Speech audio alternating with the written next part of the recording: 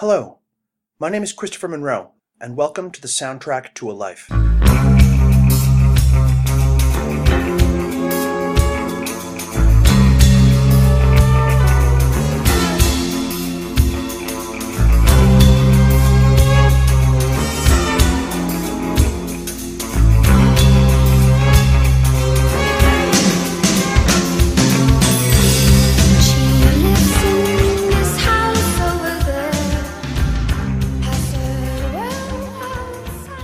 Hello, and welcome to the soundtrack to a life. I am Chris, and with me today is Eric Giesbrecht. Eric, tell everyone about yourself.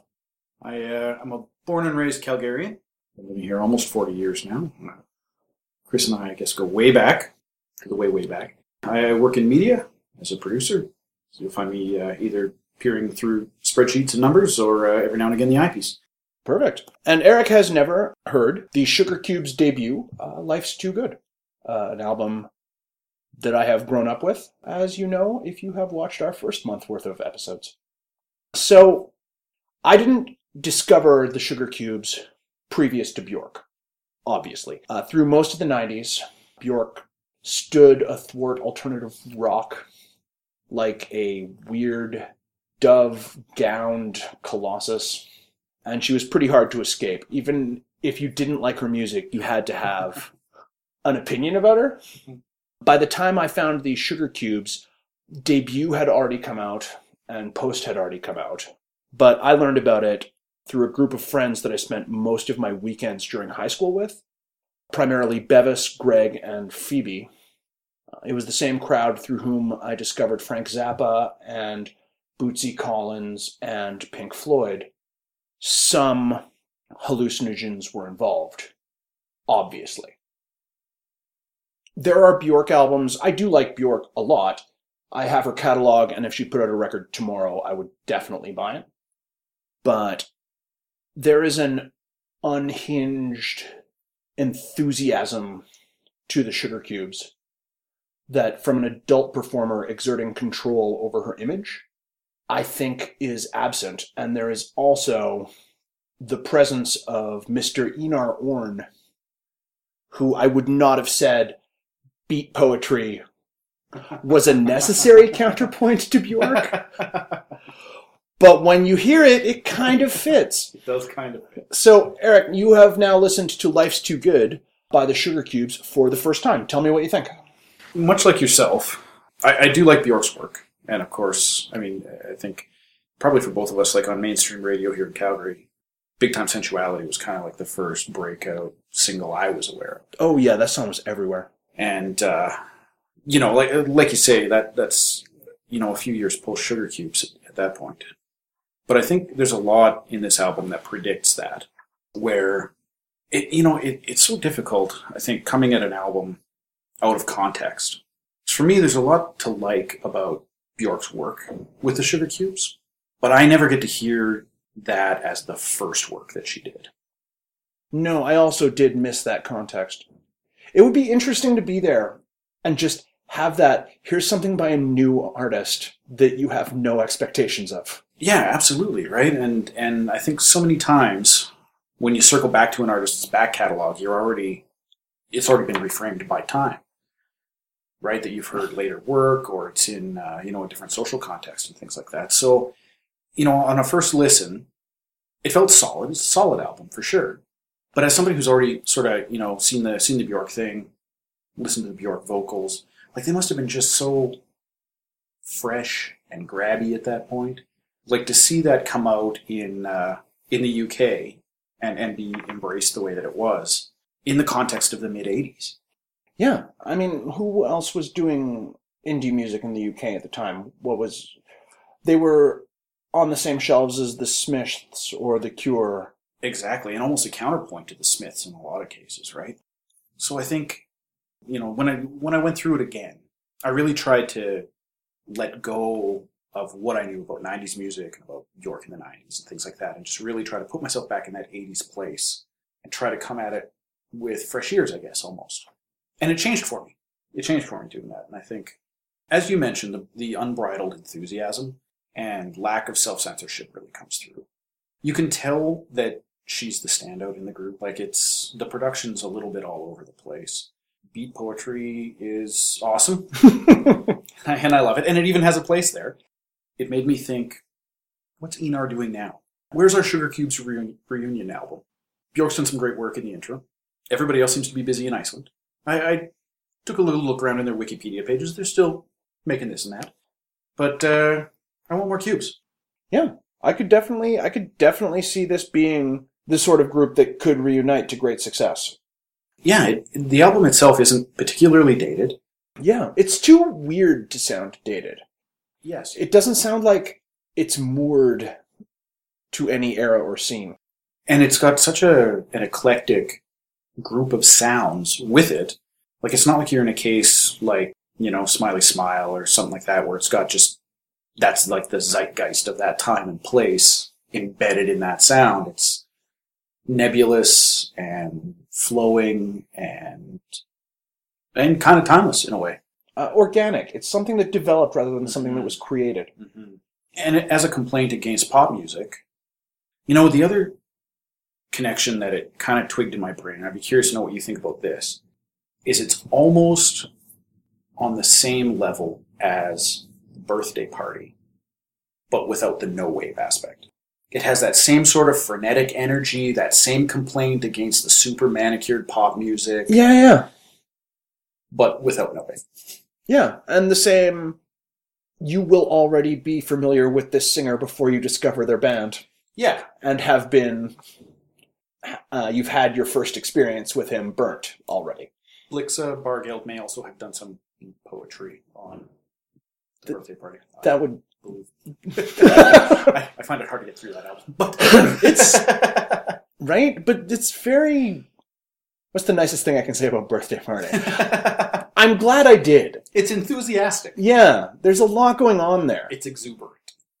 And it's interesting to watch a singular performer, in both cases, not allowed to exert the level of control that you're used to from them. Yeah. Because a Bjork record or a Cave record, it's them and they're working with a team and they have musicians and they have producers. There's like a level of curation there. But the focus is on the performer. Mm-hmm. Whereas with a band made up of presumably equals or approaching equals. Yeah, and geniuses in their own right. You get a lot more collaborative feel. And it is interesting, like you said, to feel that enthusiasm come through the album. Like, it's musicians just making music. I mean, Life's Too Good was never intended to be a commercial success. It wasn't crafted that way. It wasn't, it caught. But like you say, that grew out of this organic process. And I think today we're missing that in a lot of ways. I think certainly that's true on commercial radio. But you're right, like there isn't the same sense of playfulness once an artist gets to a certain place. And I mean, I think with the rise of YouTube stars and people like that, the Katy Perrys and the Taylor Swifts, even those musicians that are working at home, doing their own thing, I think in the back of their mind, there's always that idea that I could self-style, I could self-censor my way into a big commercial deal, or I could become a star by doing this. And I think in some ways, kind of the purity of a lot of that music production is gone. That feels, very much the case. In addition, the technology exists now that you can, in the comfort and privacy of your own home, put together a track that is roughly comparable. You can become Skrillex on the can these days. And why wouldn't you? Well, I mean, why wouldn't anyone? I have no opinion on Skrillex. I was just throwing it out there. I love Skrillex, as much as the next guy. Do you? Is Skrillex good? I genuinely don't know. Someone on this show will force me to listen to Skrillex one day, and then I'll have an opinion, but I have no inclination to looking into it before that. It's dance music. It's like any other dance music. Fair enough. I like to dance. Yeah. I even picked a dance music album for you. Dance metal, shall we say. I presume on the correct combination of club drugs. Yes. Yes. He would be super fun. Yeah, I think so. But all of that said, Life's Too Good. No, that was my statement. Life's Too Good. It is. It's really good. I once met him. It really surprised me.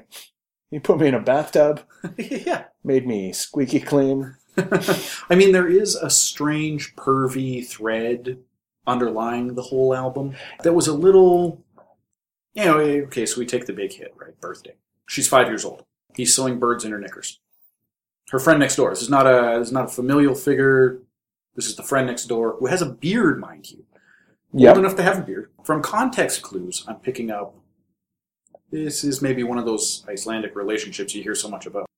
Is that a trope about Icelandic relationships? Their parliament was actually just dissolved over pardoning pedophiles. That is certainly the case. That's a different show. Yeah, I mean, there is that kind of underlying tension to some of the songs. Let's say there's a definite European sexuality. Yeah. Underlying the album. Which is to say, I don't really understand that sexuality. I haven't grown up in the West. It really takes Nicki Minaj to inform me sexually. I mean, I think a lot of people, not our age, but say 20 years younger than us, we're actually informed sexually like by Nicki Minaj. If the booty's not right there, I don't know. It lacks a certain subtlety, but I think it's still valid. That's true. And the album does alternate between a weird tension and then explosions of exuberance. Yes. As it plays through.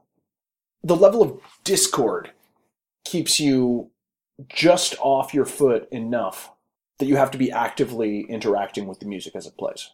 If that makes sense. This is not good music to chill out to. No, I'm not going to clean house to this one. No, you do need to be involved. And yeah, there's no standout Barbie girl on this one. I cannot vacuum to this music. There was never going to be. No. You do have to be there in the moment. But, there is also what feels like emotional honesty in the album. Yeah, in a very innocent way, I think. Yes. Yeah, I think, Bjork's still very young at that point. Oh, she's... I want to say 18 or 19. She was 12 in 77. Yep. And this was 88. 88. So she'd be 23. So, and I think that really comes across. That there is sort of an emotional naivete to it. But an attractive emotional naivete. I think maybe it comes back to your earlier point about self-censorship. Yeah, it never... The impression that I always got from it is no effort was ever put in to putting forward an emotionally honest piece of art. Mm-hmm. With this record, it just never occurred to anyone to do anything but that.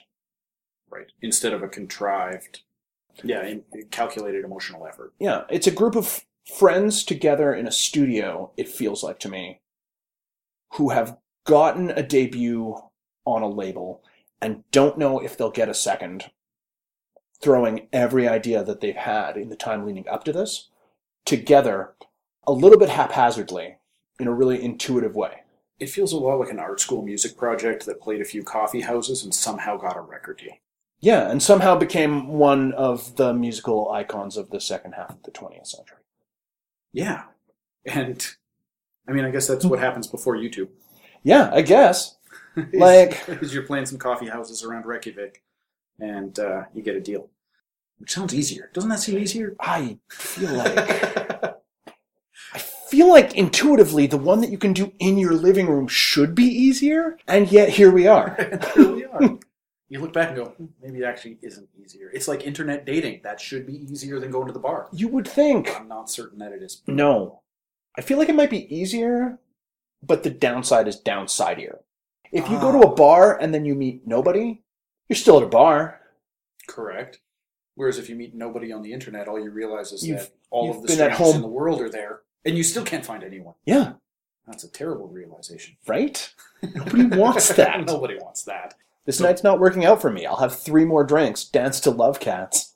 Yeah, exactly. Exactly. So what did I get out of that? 3 drinks and dance into Love Cats. That's what I'm saying. Hello, that is the upside.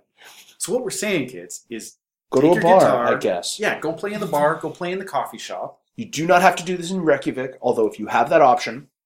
It's very inexpensive to go there. Is it? It absolutely is. Okay. I have been. Beautiful city. Beautiful titties as well. I would guess. presume. I was there with my wife, so. Mental note. Probably stand to take a week off and go to Reykjavik. Yeah, so airfare was like $700 return. Seriously? I saw Radiohead. I saw Deftones. Oh my god. And I miss seeing D'Angelo, but I caught them when they were in town recently. Nice. All right, I may have to do that. I'm looking for a place to go in March. They have so many music festivals.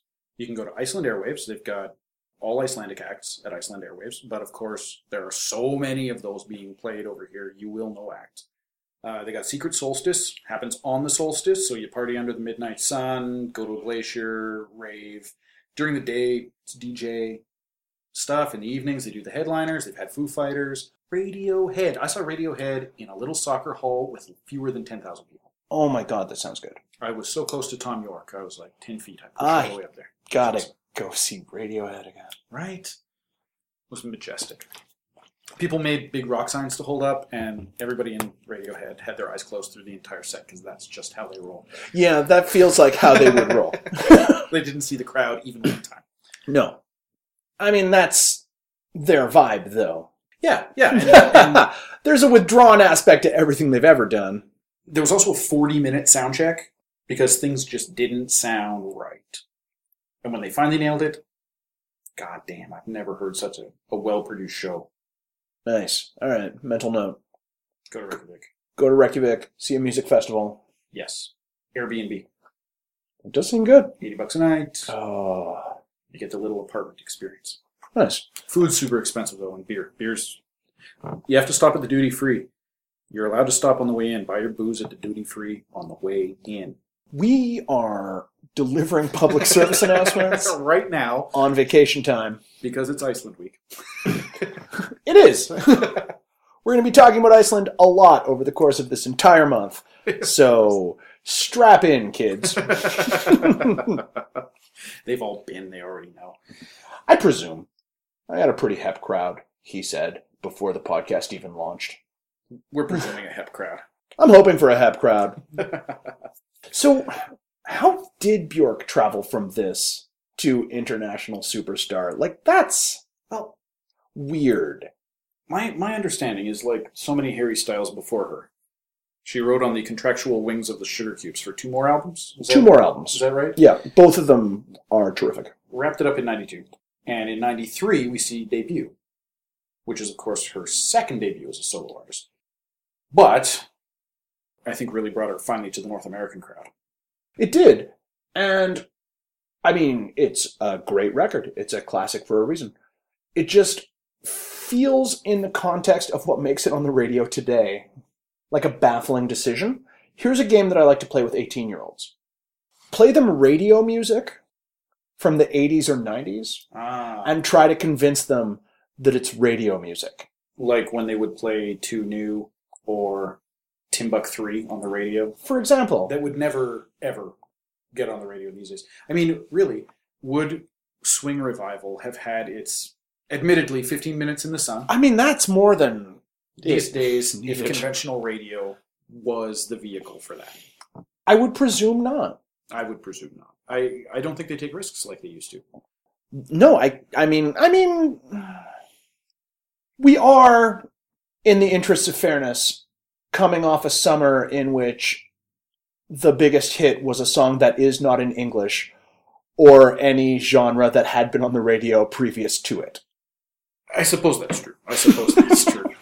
But I look back, I think I first heard Bjork on CJ92, which seems like a very odd statement compared to what CJ92 is doing now. I feel like it was on CJ. Yeah, and I mean, it was a rock station at the time as well. Yeah. And Bjork is tremendous, but I wouldn't call her rock by any means. Maybe every song was just so weird at the time. Yeah. I mean, there was a weird factor. There was a period at the beginning of the 90s and then again at the tail end of the 90s where commercial music didn't know what it wanted to be. Just not synthesizers. Yeah. That's all it seemed to know. It's definitely going to be different from the 80s, and we're not sure how. Yes. So they just threw everything at the wall and saw what sticked. Stuck? Sticked. Stooked. They threw everything at the wall and saw what stuck. And then again at the tail end of the decade, there was not a war going on. The economy was doing pretty good. We were all in a good mood and wanted music that reflected that, but nobody agreed on what.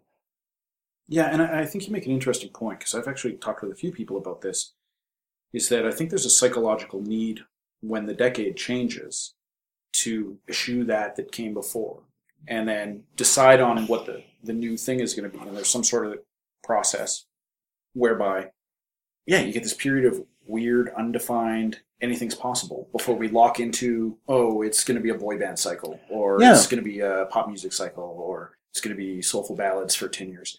Angry guitars are back. I'm waiting. Congratulations. I'm waiting for the day. Right? Or jangly guitars. Give me jangly guitars. Oh, that sounds great. Some jangly goth guitar. I'm there. But I think if you look back, actually, so Bjork reemerges in 93. The Birthday Party, presumably, ostensibly, the formation of a, Sugar Cubes-like act is early 80s, right? Early 70s, you've got, all the kind of proto-disco. Yeah, you've got... But you've also got, towards the tail end of the 60s and the start of the 70s, you got beat is in there. Yeah. You got these confused little movements that are allowed to crop up in those spaces. Yeah. And it's a really fertile period for pop music. Yeah, I think so. I feel like, and people can feel free if you're not listening to this in 2017, 2018, to mock and deride me for this prediction. I feel like we are starting that now. We're about due. Because... Yeah, we're about due. I don't remember if I've mentioned this on a previous, but I'll say it again if I have. Kesha came back this year with an angry ballad. Taylor Swift is back, and the backlash against her has been medium to severe. And Katy Perry put out a record this year that bombed so badly that you forgot that it came out until I reminded you just now. All of the old guard pop singers from the 2010s appear to be cycling out and leaving a lot of space for whatever you think about it. So the backlash cycle has started. Yeah. Now we have to wait for that to die off enough, and the music programmers to go, dear Lord, what are we going to play? Because it's not going to be Taylor Swift. We have to put in something. And she's been in rotation 4 times an hour for 10 years. Find anything. Go out there and just find something to play. Throw it in. That's it. Something new. Let's throw it in there. It should have a saxophone. I'm going to say it right now. I think saxophone's due for a comeback. I believe that we are about a year and a half off a ska revival. Excellent, which is always fantastic. Is the odd numbered decade year that ends with 8? Yes. 57, 58 was Jamaican ska. Yes. 77, 78 was British ska. 97, 98 was American ska. Yes. So in about a year, we're going to be all listening to Korean ska. Yeah, South Korean ska. That sounds great. I think that's what it is. I'm super on board with that. It's going to be fantastic. Yeah, I can't wait. I can't wait to see the next thing. I wasn't super in tune with this cycle, I gotta admit. I had to be. I have it playing at work constantly. It allowed me to develop opinions on the Pitbull through to Despacito cycle. Wow, that sounds terrible. It had some moments. My enjoyment of Drake is very genuine. Okay, but I mean, I think Drake stands outside. Pitbull is at least having a great time. Do you think we'll see the return of a ska Bieber? Oh, I mean, I hope not. Perhaps he's the Brian Setzer of our age who just keeps reinventing himself with for trendy new image for each new generation. Right, the greaser, a Bieber, the big band leader, right? Oh, a Bieber for all seasons. If in 30 years Justin Bieber is the artist that is most remembered from this era, I mean, I guess he could be. The one who stood at the back from NSYNC, but they couldn't fire him because he wrote the songs, is the biggest pop star in the world and has been for 20 years. That's true. We clearly don't know until we're looking back on it. Well, and I think there's kind of a 10-year, of course, train wreck reconciliation cycle you got to factor in as well. Right? Taylor Swift's just starting her train wreck years. I mean, maybe. Maybe she'll pull out of it. Maybe. Isn't that what we always say, though? Maybe Lindsay will show up for work, yeah, not coked out of her mind. Sometimes they do. At this moment, sometimes they do. the T-Swift backlash is one song everyone hates. Wait, If the rest of the record kills it, I will admit it's still early days. But let's not forget that Lindsay Lohan will someday be our Dame Helen Mirren. she just was so charming in Mean Girls. Right? I mean, who goes back to Helen Mirren's back catalog? I would. But have you? Not to this moment. There are some I am Herbie enjoying- the Love Bugs in there, I will guarantee you. I have at this moment enjoyed Helen Mirren's reinvention as an action movie star. And that's where Lindsay's going to be when she's 90. She will Kicking be ass. co-starring in Fast and the Furious Part 48. I will say, kids, there were times when we didn't know she was going to make it. And the kids will have no idea what you meant. No, they won't even be my kids. I'm just talking about kids on the street. No, I would think. No, you don't want to. Oh no, I'm out of that pool. No, you don't want to tell your kids about Lindsay Lohan. I mean, you have to tell your kids about Lindsay Lohan, but nobody wants to tell their kids about Lindsay Lohan. That's why we have to teach our kids about Lindsay Lohan in schools. You can't trust all parents to do it. It's an uncomfortable subject. That's so true. Right?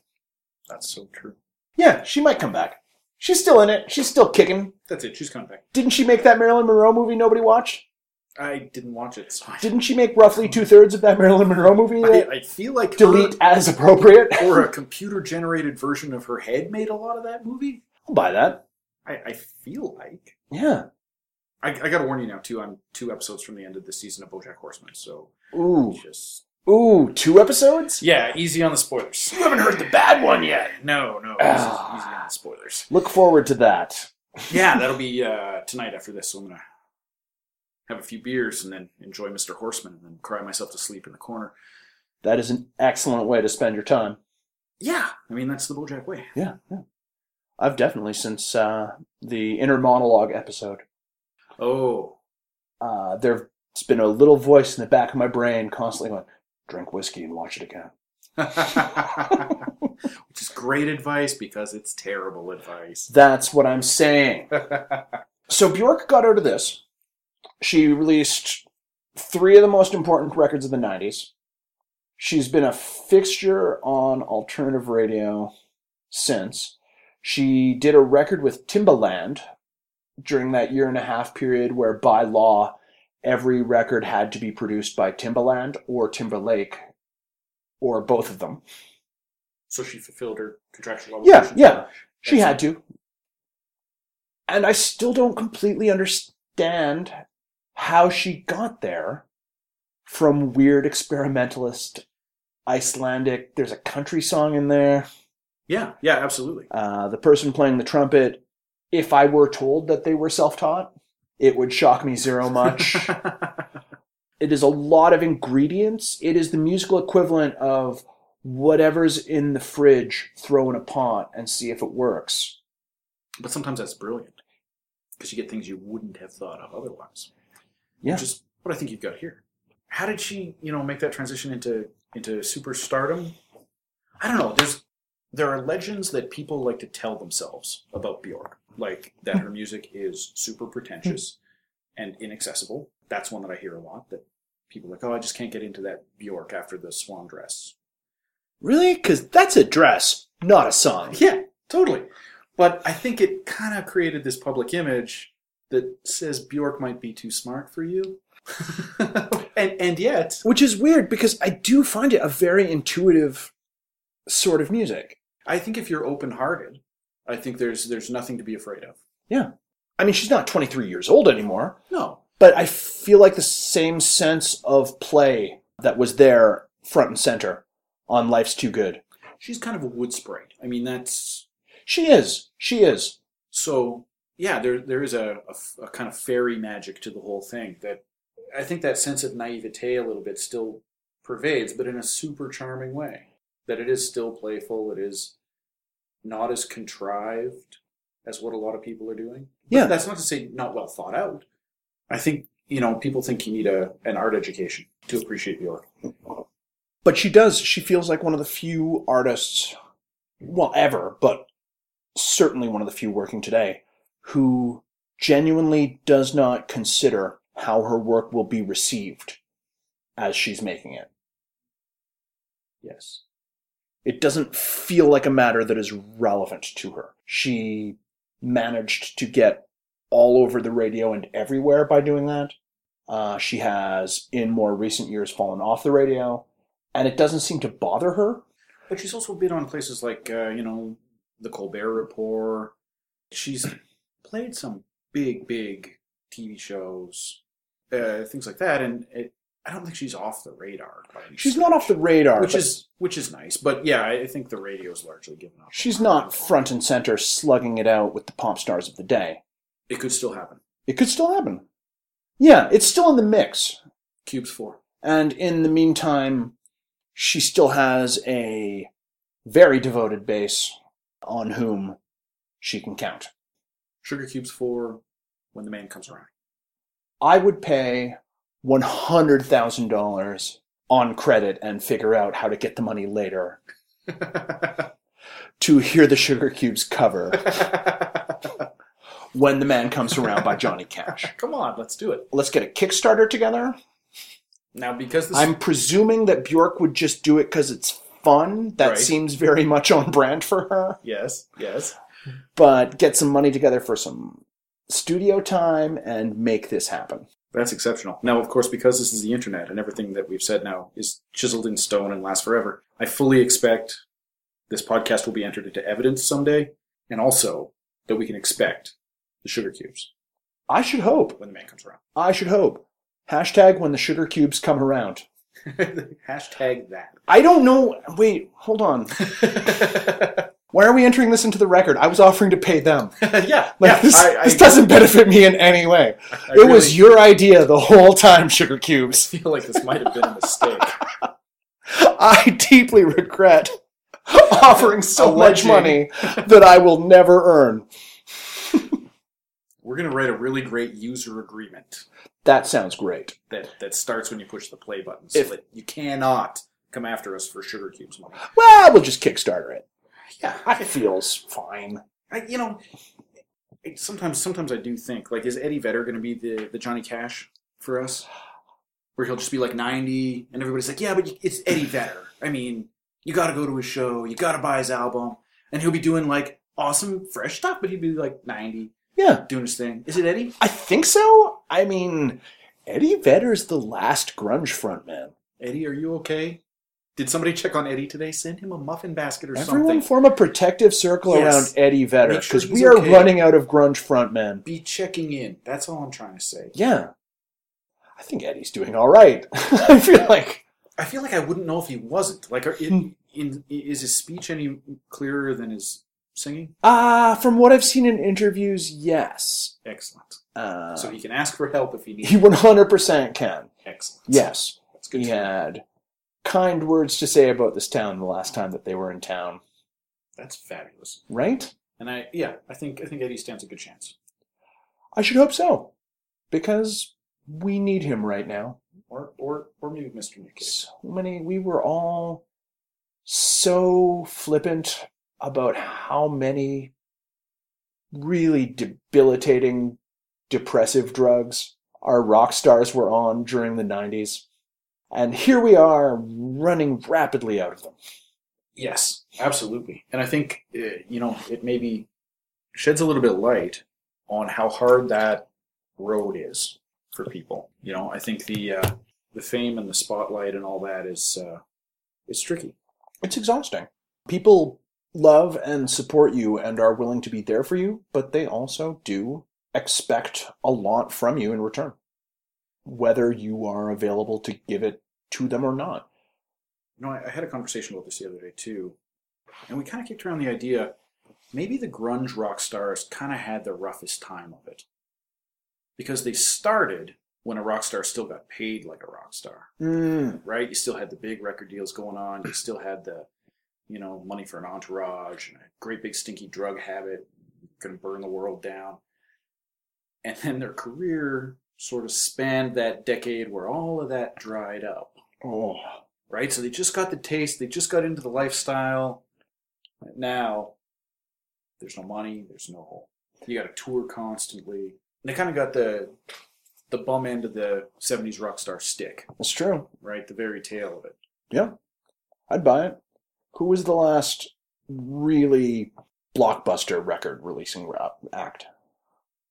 I mean, I guess it begs definition. That's true. Are we talking about Spotify plays? Are we talking about downloads? Like, how are we talking about... You're talking about sales. We're talking about people who are actually going out and paying you for your music. Bought a physical object. I am aware of how little artists get paid from Spotify. You will not carry a massive cocaine habit based on that. You can barely carry a food habit, a regular-sized food habit on that. I mean, like, I guess the last blockbuster was the second Adele record, and it was the biggest selling album of 2 consecutive years in order to post those numbers. She seems to be doing okay. She seems fine. And she's great. She deserves it. Good for her. Absolutely. Absolutely. I mean, as far as singles go, is Blue Monday still the top-selling single in the UK? It's the Of all top-selling time? 12-inch of all time. Okay. So I guess that fell out of favor. Yeah. Right around that. 100%. I think singles, I don't know if it still is the case, but I know for a while singles were doing better than they ever had before, since the 1950s or 60s, because you could iTunes one song and then listen to the actual song that you want to listen to, Yes. rather than paying $12 for Savage Garden because you can't get that one Chicka Cherry Cola song out of your head, and your only option is to buy 11 other songs. Now, I'm against picking and hunting singles because the album experience should be something exceptional. Yeah. Now, it's very rare that that happens, but by being a singles guy, we were talking about this before we hit record, I only know David Bowie through a Greatest Hits album. Yeah. Right? Which is just the radio singles. It's like, you want to buy a disc of radio singles? Fantastic. You know what I've missed? Ziggy Stardust and the Spiders from Mars. Yeah, you've missed the plot. I've missed the plot. It's like going to the cinema and just watching all of the explosions from every Michael Bay film stitched back to back. Yes, there's a lot of explosions. And, you know... Some of them are great. Absolutely. In isolation, the camera was flying so slowly and through that jar of mayonnaise or whatever the hell it was doing. Fantastic explosion. However, there was a movie around that explosion. Yeah. Although, on the other hand, it was a Michael Bay movie. I'm not saying... And similarly, there are definitely artists. I'm not saying that every only album's work gonna for be about Santa 3 Esmeralda. minutes. I'm not saying that. I mean, if you've only heard Barbie Girl, you've probably had a fairly full Aqua experience.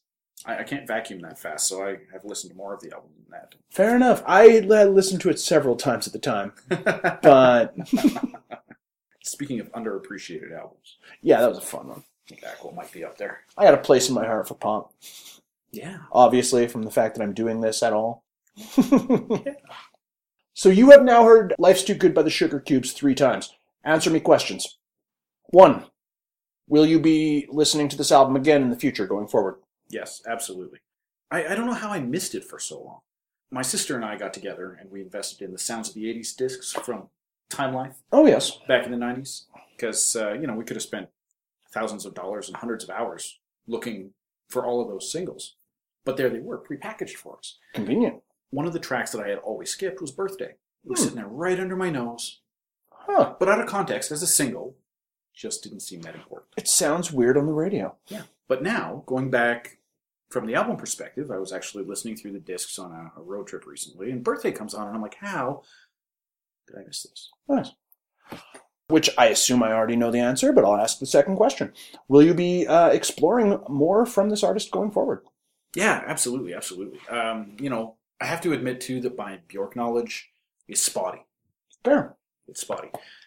Absolutely, debut, Selma Songs. Selma Songs. Selma Songs was great. Yeah, bloody awesome.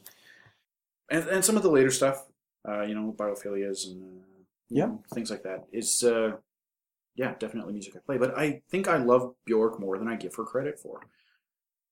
And I think what slows me down is exactly what you said before, is that it's not music that you can just put on in the background or chill to, or you've got to be there with her. That's the thing. You got to put that time in. It's music that expects something from you. It's a conversation somehow. Yeah.